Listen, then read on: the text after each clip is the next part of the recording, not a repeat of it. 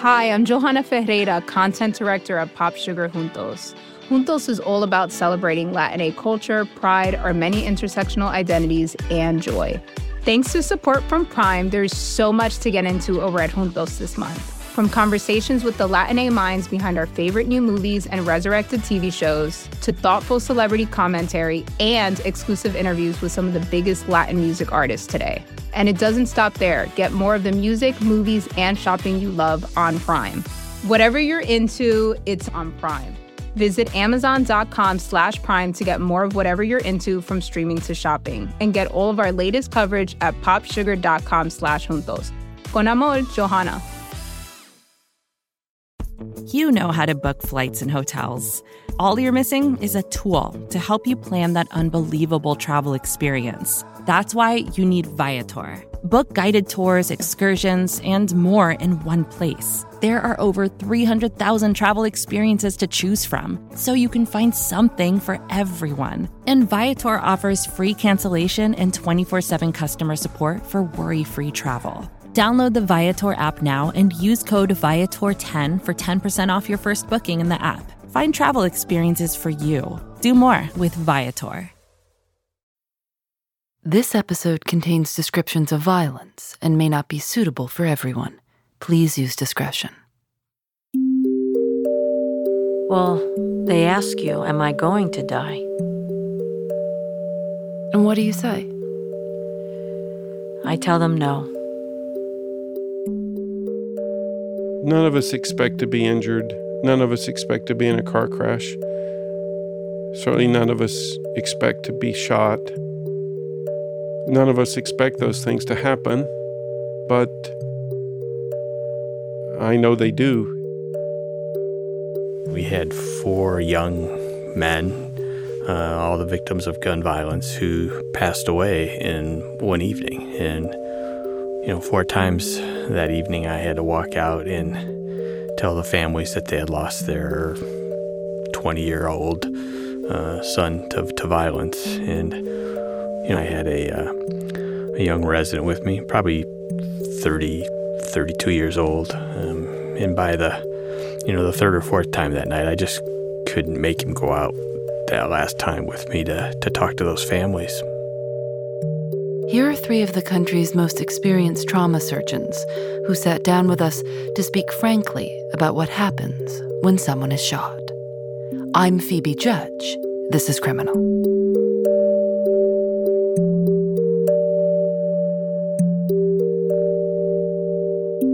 What happens when you hear that someone's coming in with a gunshot wound? Will you take me through the whole process? Yeah, so most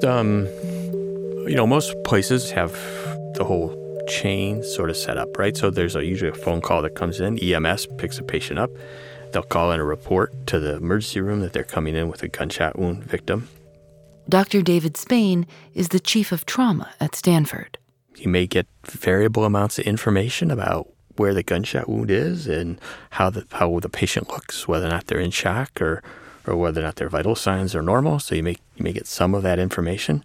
Then most emergency rooms will have an alert system that'll go out to the trauma team at the hospital. And so at our place, that'll alert the emergency medicine physicians. It'll alert the trauma team. It'll alert the operating room to be ready.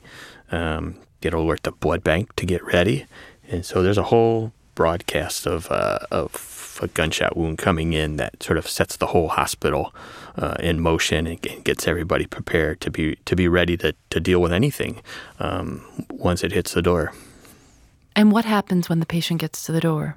That first, we called it the golden hour, right? So that's your opportunity to sort of find the injuries and address the life-threatening injuries. We're kind of simple. We use this mnemonic called the ABCs. And so A is for airway. Is their airway patent and can they breathe on their own? And if not, then we need to help them. And then B is breathing. And so can they get oxygen in, get carbon dioxide out? And then C is circulation. So are they in shock? Are they bleeding? How do we get them to be stable with their vital signs? And so that's the big area of focus in the first 10, 15, 20 minutes when the patient hits the emergency room. Is there any special look that a gunshot victim has when they come in? You can after you've done it a while, you can sometimes just tell, like there's a certain look, the way our emergency room is set up, the first thing I see when I walk in a room is the soles of their feet. And so if the soles of their feet are pink, I kind of like, I'm okay for a little bit. And if I walk in and the soles of their feet are white and pale, then I know we're in trouble. But there is a certain look sometimes that people will get that, if they're in shock and they're usually not calm and there's a little bit of panic look in there. So sometimes you can get a feel about how sick somebody is just by eyeballing them. So anytime you see a gunshot victim, do you think a crime has occurred? Well, usually, right? Sometimes there's accidents. Not often. There's usually some intentionality to it, I'll say, right? That's kind of the word we use. So either somebody intentionally shot this person or they intentionally shot themselves. Once in a while, there's pure accidents, but most of the time, there's some intentionality to it. When someone comes in who's been shot in their abdomen or arm, or they're awake and conscious, what are they saying, if they're saying anything to you? The worst thing anybody can say, when you're taking them to the OR is to look at you and say, don't let me die. And, and obviously people talking about wanting to live and see their family again, those are the kind of things that, it's human nature for people. But, the last thing any of us want to hear is have a patient look at us and say, please don't let me die.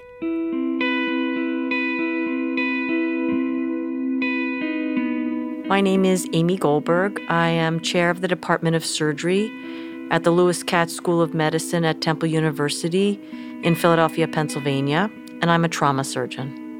How long have you been a trauma surgeon? I've been a trauma surgeon for 25 years. I was speaking with Dr. Spain in California, and we were talking about when he's taking people into surgery, and the worst thing that he said he can hear is when a patient says, just don't let me die. Well, they ask you, am I going to die? And what do you say? I tell them no. I tell them no, we're going to do everything, we're going to take good care of you. No. And what do people say to you when they wake up after surgery? Sometimes nothing at all, which is perfectly fine. There is no doubt that so many of the patients are incredibly, incredibly appreciative, and say thank you. It's really incredible. It gives me a moment of pause every single time it happens. How much do you want to know about someone when they come in with a gunshot wound? Nothing's important other than how we evaluate that patient in our trauma bays and what our next steps are. That's the only thing that's important when that patient arrives.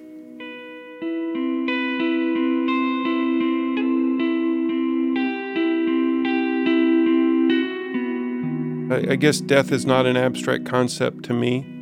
Ronald Stewart is chair of the Department of Surgery at UT Health San Antonio. He acted as the triage physician during the Sutherland Springs church shooting in November of 2017, where 26 people were killed and 20 more were injured. I've treated hundreds and hundreds, probably thousands, but definitely hundreds and hundreds of firearm injuries, and we've seen multiple firearm injury victims at the same time, but to have children, patients, and to also have the situation where families are searching for victims who are not in your trauma center, and then to realize that the reason why they're not there is because they're dead. We had done a region-wide preparation drill 6 months earlier for how to address it as a system. By a system, I mean the way ambulances, the way EMS, the way the trauma centers work together, the way the teams of people across the region work together. That's our job. As professionals, we know that we have to be prepared, because even though it's a very, very low probability event, that is true, it's very low probability. However, we know that based on the current situation, that it's extremely high probability that it's going to happen somewhere. And so it's our work, our professional obligation to be prepared. You have been doing this for a long time. You are used to life and death. I don't know if used to is the right word, but you see it an awful lot, more than most people. But I wonder, on a day like that, where you see such a high toll of violence, is it different when you go home at night? Do you feel a different way? It is different, yeah. Yeah, it is different. I mean, objectively, you would think it's not different. Objectively, you would think it would be the same. And it's not. Then when 50 people are in church and 46 of them are shot, and they come to your hospital, it is different, and it does have a different impact. It does. Just literally a few weeks before, we were working with my colleagues in Las Vegas of talking about lessons learned at the American College of Surgeons. And one of the things that I didn't fully understand at the time is that the surgeons as a group, generally all of them said the same thing, that we take it personally. That's what the Las Vegas surgeons said, is that we take this personally. And I will say, after Sutherland Springs, it's from the mass shooting point of view, I totally understand. I do take it personally. I don't know if that makes any sense at all.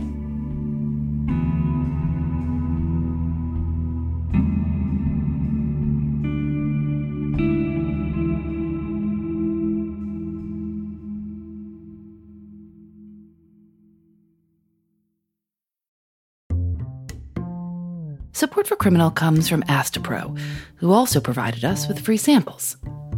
This is my favorite time of year, even though I've had terrible allergies all my life.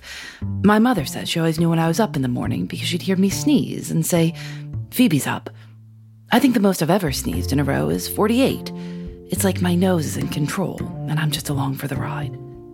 Astepro delivers full prescription strength indoor and outdoor allergy relief from nasal congestion, runny and itchy nose, and sneezing. It starts working in just 30 minutes, so you can get on with your day and be out in the sun comfortably. Get fast-acting nasal allergy symptom relief with Astepro. Go to asteproallergy.com for a discount. That's ASTEPRO allergy.com. Use as directed for relief of nasal congestion, runny nose, sneezing, and itchy nose due to allergies. Support for Criminal comes from Quince. It's spring, and you might be in the mood to get rid of some clutter. A good place as any to start is your wardrobe. Having just a few high-quality, timeless pieces of clothing feels a lot better than a closet full of stuff you're not that thrilled about. You can get some of those well-made essentials from Quince. Quince is a brand that offers luxury clothing essentials at reasonable prices. They have a wide variety of items, like 100% Mongolian cashmere sweaters, organic cotton sweaters, washable silk tops, and 14-karat gold jewelry. All of Quince's stuff is affordable. In fact, they're priced 50 to 80% less than similar brands.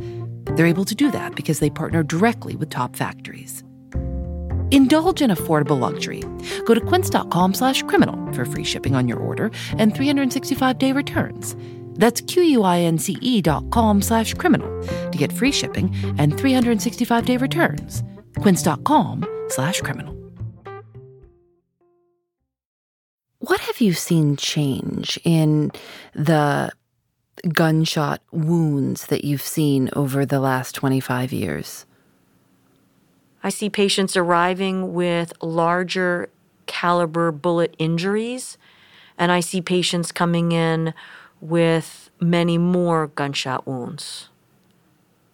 So this is someone who, before it was rare to see someone with 2 or 3 bullets in them now. Yes, and previously we would see .22 caliber gunshot wounds, which is a very small caliber bullet. Maybe the patient was shot once or twice. And now we could be, seeing high energy AK-47 wounds, and patients are shot a multitude of times. In the spring of 2017, the Huffington Post published an in-depth profile of Dr. Goldberg's work. The reporter, Jason Fagoni, talked with her about what happened in 2012 at Sandy Hook Elementary School, when 20 children and 6 adults were shot to death. In that piece, Dr. Goldberg said that if the public had been shown the autopsy photos of the children, the gun debate would have been transformed. I asked her about it. I had hoped that some good would come from that terrible tragedy at Sandy Hook, and that the country would be moved from the death of so many young, innocent students. And I was quite disappointed to see that nothing changed. And I think the only way that I could wrap my mind around it was that people needed to see it. They needed to see the injuries. They needed to see, and I'm not being disrespectful at all to those children, but they needed to see what young children look like, riddled with bullets, that they couldn't even transport them to the hospital to be saved. I mean, that's the thing, is that none of us ever see it, but you do. Right. I mean, what they show are pictures off of Facebook. Well, that's not reality. That's not what we're seeing in our trauma base. What is it like reading the news? Or does this happen often, that you read the news and see an article about a victim that you've treated? Yeah, sometimes the next morning after I've been on call, there'll be something in the newspaper or on the news on television or on the website. I think sometimes what distresses me more is when patients are shot and die and we see nothing in the paper and hear nothing on the news. Have you prepared for a mass shooting? Yes, we have here at Temple. Is that something that preparation and training that has come about in the last few years, or has... Well, I guess it was back in 2015 when the Amtrak train crashed here in Philadelphia. So many of the patients actually came here to Temple. So we unfortunately had an experience of mass casualties. The difference between a train accident and a mass shooting would be that many more patients would need to go to the operating room, and it would really change the resources that the hospital would need to provide.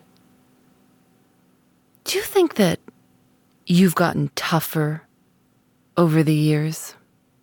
No, actually, I think it's been harder and harder for me to continue to deal with this after all these years. I don't think it's gotten any easier whatsoever, and I surely know that I have not gotten hardened to it. In fact, I think I've gotten much more sensitive to it. Why do you think that is? Because I think there's only a certain number of patients' fathers and mothers and grandmothers and brothers and sisters and kids that you can say, I'm sorry, your loved one has died. And then brace yourself and wait for the wails and the screaming and the overwhelming sadness that follows. I think it's the worst job in the world to explain to a mom or a family how a child or a loved one who was normal at breakfast is now not here because they've died from an injury. That's the worst. There's just no good phrase or term to use. But I do think you have to be definitive. I try not to use euphemisms and, saying he passed or they're gone, or I think you have to be direct and just tell them specifically that their loved one has died. And it's hard, but they need to hear those words very clearly from you. And then you just got to try and do what you can to support them. I try whenever I do it to take our chaplain and social worker with us and try to provide some support, but it's never enough. I told one of the residents the other night that it won't be the long hours and hard work that finally do me in. It will be the emotional strain of telling just one more family member that their loved one has died. I think that we want to believe that people who are often so close to death as you are, as funeral directors are, somehow have this great wisdom or insight that we shouldn't be afraid to die, that it's okay. Do you feel that way? No. I mean, when the time comes, sure. For some people, right. I look at my 87-year-old father who's having some health problems and slowing down, and day-to-day life is not as enjoyable for him as it once was. And he's coming to peace with it, that his end is coming. And and he's at peace with it. And I think that's fine, right? But if you're 30 or 40 years old, no, no, there's no good answer, and I've just seen it happen so many times that people think their life is okay, and then in the blink of an eye, everything changes. So I just don't fight with my wife. I don't fight with too many people, actually. Life's too short, and you just never know when something like that's going to happen. You're going to have a major change in your life. So I do think I have a different attitude in general about getting along and disagreeing, and based on what I see at work. We wanted to speak with you and Dr. Spain and Dr. Stewart because to us, it seems surprising to hear doctors speak publicly about guns. Well, doctors say don't have a lot of salt and exercise because that's what's good for patients' hearts. Stop smoking. It's not good for lung disease or lung cancer. So it would only be natural for doctors to say that this is a public health problem and it's preventable.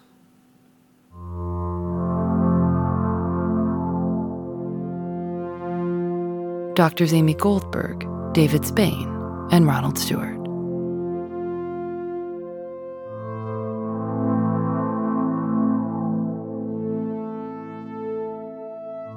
Criminal is produced by Lauren Spohr, Nadia Wilson, and me.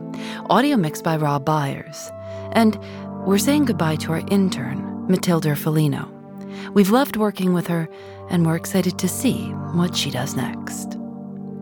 Julian Alexander makes original illustrations for each episode of Criminal. You can see them at thisiscriminal.com. We're on Facebook and Twitter at Criminal Show. Criminal is recorded in the studios of North Carolina Public Radio, WUNC. We're a proud member of Radiotopia from PRX, a collection of the best podcasts around. I'm Phoebe Judge. This is Criminal.